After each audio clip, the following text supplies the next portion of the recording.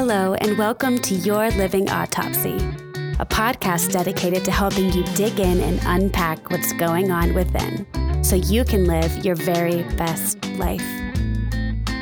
Let's get started.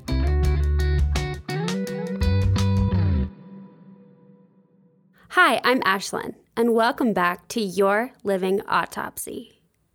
Last week, we looked at your body. I told you how much I'm currently struggling with mine, and I asked you to take some time to write down and think about what your struggles are too. Ever since I told you that, I've actually been doing better with my body. I've noticed myself passing the mirror and not feeling disgusted, as disgusted, not having that immediate thought of gross, or feeling defeat. And I've been hiking every day here in Aspen, feeling stronger each time I reach the top of Smuggler Mountain. A sense of self-love and pride. And I don't know if anything's actually changed in my body, but my mindset has begun to shift. And that's all I can ask for right now. I thought about you all week. I know the subject of your body is a tougher one, especially if you've had some issues of control around it. Especially if you've had trouble in the past or in the present, linking your worth to it. Especially if you don't like what you see. So how are you doing? Remember, I would love to hear from you if you need to reach out. This week's step is all about patterns. The definition of a pattern is a combination of qualities, acts, tendencies, etc., forming a consistent or characteristic arrangement. Think about that for a moment. Patterns can be good, like a balanced diet and a healthy workout regimen, good skincare, things like that. But there are a lot of patterns that aren't so good. And they can hold you back from, well, being you. And the worst part is, a lot of your lesser patterns might be all but undetectable to you at the moment because you've had them for so long. So that's why we're looking at them. In a real autopsy, this, again, would not be a technical step. But I like to think about patterns like a bruise on your body that you keep rebruising. As for me, I can't seem to avoid door frames. My elbows are like freaking magnets to them, no matter if it's a double door or a closet or a porch. I have bruises on my arms so often they have become a part of my look. I don't have to clip my elbows on door frames. I could just slow down, but I do. I do clip them. It's a pattern, albeit a fairly harmless one. Well, I guess tell that to my arms, but you get what I'm saying.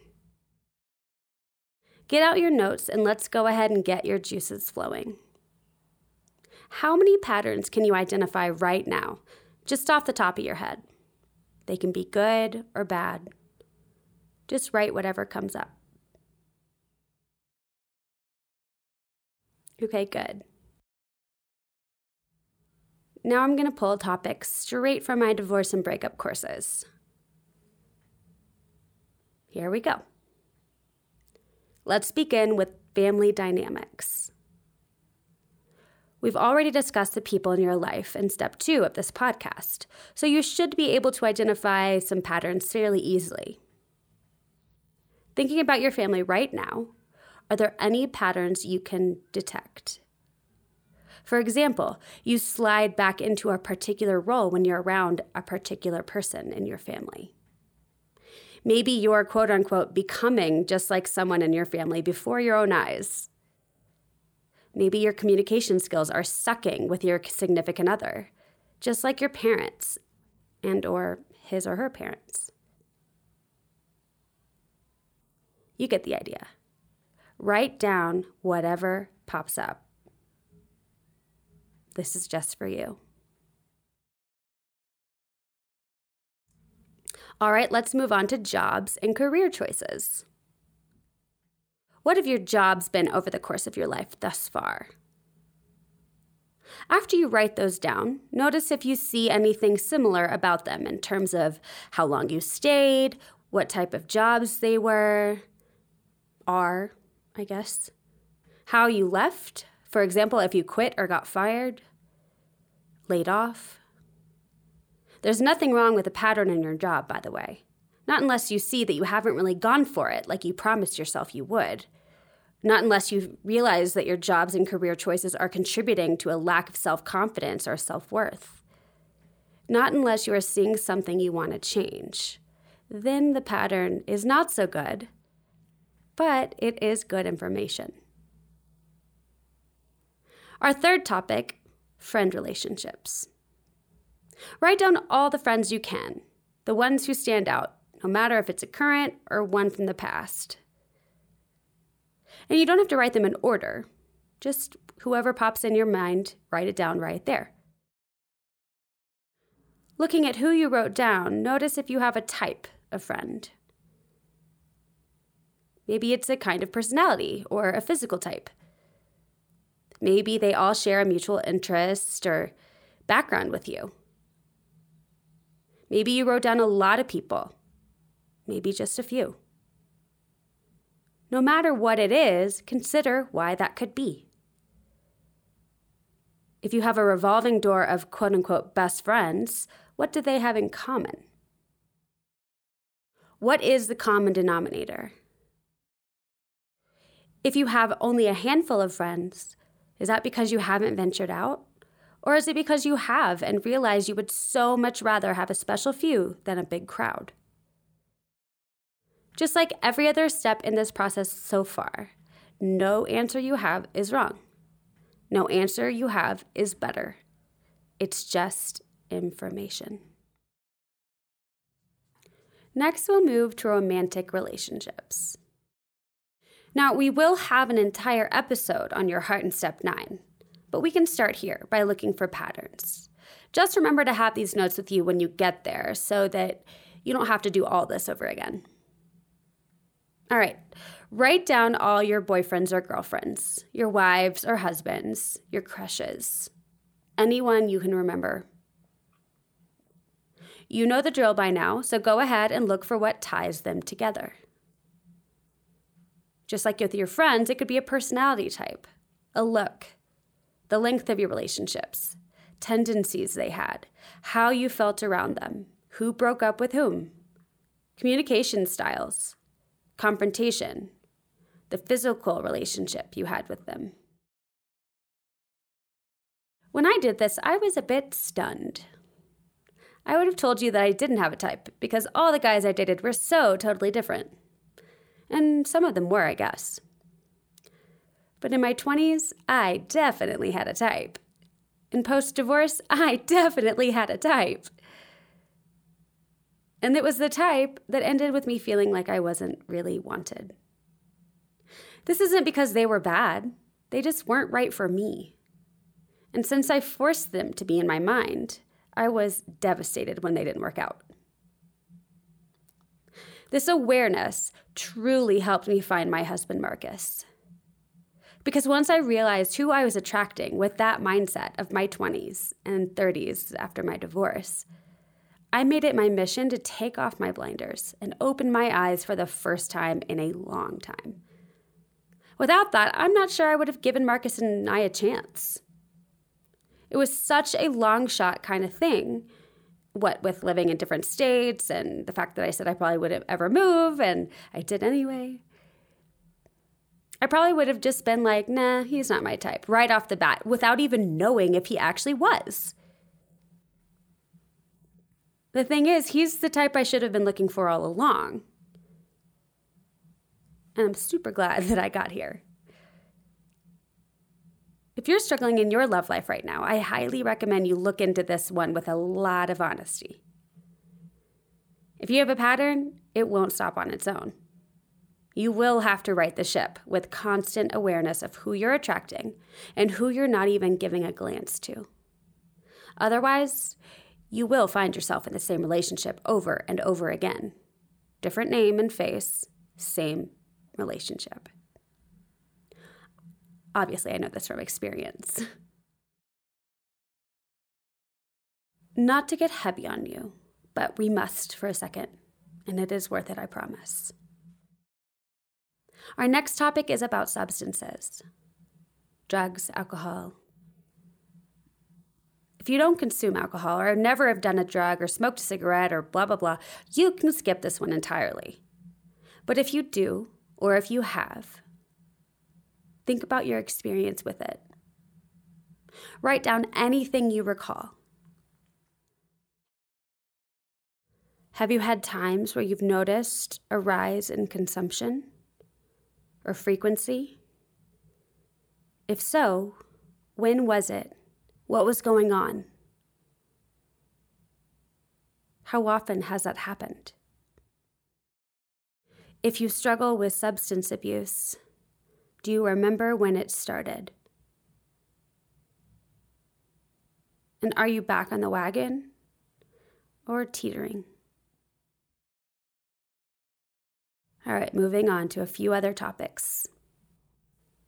If you've experienced perfectionism, write about when it gets the worst. When it started, if you can remember, and what it's over usually. If you have anxiety, when did that start? Do you have panic attacks? When do they typically occur?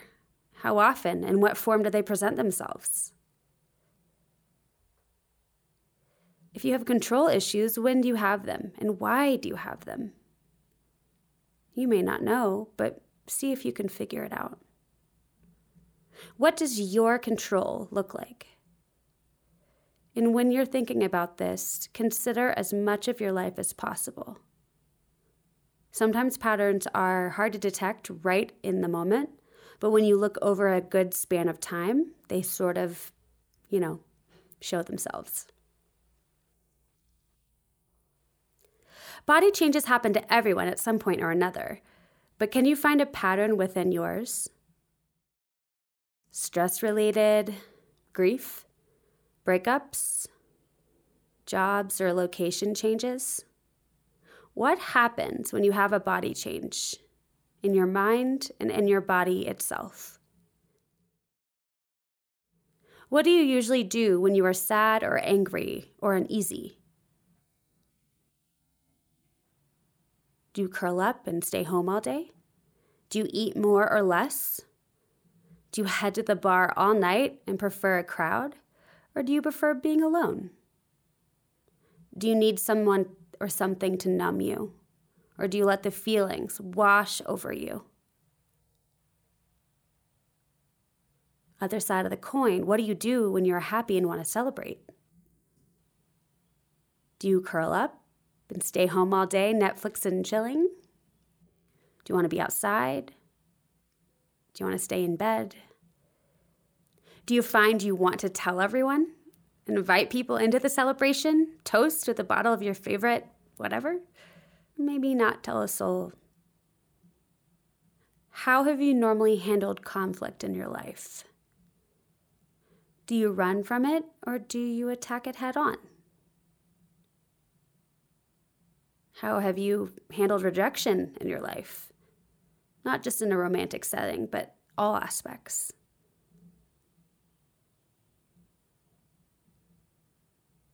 Do you build a wall? Or you just keep letting yourself get knocked down? Do you start hating that person or thing or industry? Or do you just run all together and never look back? Never even consider being a part of that ever again? How would you say the way you handle rejection has seeped into the rest of your life? Do you trust easily? Or do you make people work for it? I have asked you a lot of questions in a very short amount of time. And while they might be quick to answer, you might know what to say, it might not be as easy to wrap your head around what you see as a trend? I mean, maybe not. I don't know your answers. You might be asking what you can do with all this. Well, I can tell you right away that the extremes are not going to be the best option. Dwelling on it and twisting your insides into knots, that's not good. And pretending you didn't see what you clearly just saw is also not the best idea. So to finish out this loaded episode, I'll just leave you with a few tips. Again, this is coming straight from my courses, so if you have one, this is not a new strategy for you. Each pattern is different from the next, so we need to approach it a little differently each time.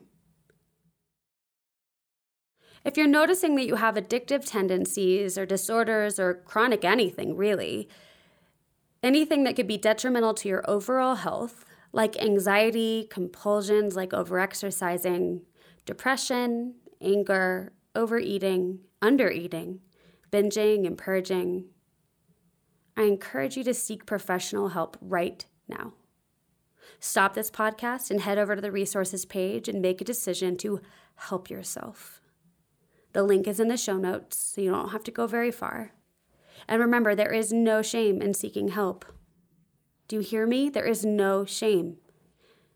Getting proper help is probably the bravest thing you can do. Someone out there has been through what you're going through and can help you get through it too. You're not alone in it at all, and I am personally happy to assist in any way I can. If you discovered a pattern in relationships, whether it be family, friends, or the romantic ones, you probably need to address it in some way. That doesn't mean you literally cut off all contact with someone difficult, although you might discover that that is ultimately the best option later down the line. But rather, decide to be present in your options. If you need to repair something that can still be repaired, consider reaching out and asking to meet and talk. If you need to let something or someone go, but you can't exactly talk to that person anymore, I always like writing a letter in my journal that I don't intend to send. Getting those feelings out of your head can help you not only find some closure, but it can also help you clarify what's been swirling around in your body for however long. And if your pattern is in the choosing part, maybe think about making a checklist for it. For example, if it's a romantic relationship and you typically don't notice the bright red waving flags, you might want to write this list down for later. 1, what are the flags I see? 2, what are the flags I see but wish I didn't? This one was big for me. How do I feel in my gut? Do I feel prioritized and valued and seen and heard? And lastly, do I water myself when I'm with him or her, or do I feel more like myself? You get the idea. Your list can be tailored to you, and in fact, you can create checklists for pretty much anything. If you have a pattern of limiting beliefs, you need to scrutinize what pops into your head, what comes out of your mouth, and what sits in your soul. And this takes some practice because limiting beliefs are pretty strong. And they've probably been there for a long time. So whenever you start a proverbial sentence with, I can't, they'll think, I shouldn't, I'll fail, I didn't, or I should have, stop and scrutinize it right in the moment. Ask yourself, is it actually true? Is it a fact or just something disguised as a fact, simply meant to keep me on the same mental track I've been on for forever? And remember, just because it's familiar, it doesn't mean that it's correct or true. Our final strategy for today is journaling, which you know is close to my heart. Journaling is always a good way to begin to deal with your patterns, I've found. And I know I've said this before, but writing pulls stuff up you might not have ever noticed held a lot of real estate in your body. Just like writing a letter to someone, you can have more of a dialogue with yourself as you write and see how you truly feel about stuff. If you have a pattern in your relationships, I would suggest this tool before you talk to that person. It might help you organize and help you prepare, so you don't just bleh right in front of them and wish you could take some things back. I've also been there as well. None of these strategies will cure you or fix your problems outright. But it's a start, and that's way better than not starting at all. And you might feel like you have a lot in front of you, but it's important to remember that it's all happening, it's all real, but it's not you. Your patterns are not you. They are things you can change. They are things you can rewrite and reroute so you can have a better life on your own terms. Next week, we'll talk about traumas and crises. Before I go, I want to thank my dad, Dan Huff, because he created the music for this podcast, and it's awesome. And I also want to remind you that I would love to see you join us for our mini course on getting unstuck, coming up on Zoom. For more information on the time, head on over to howtomoveonandbehappy.com. Thank you so much for listening. I hope you're getting something out of this, and I know it will only get more interesting in our next step.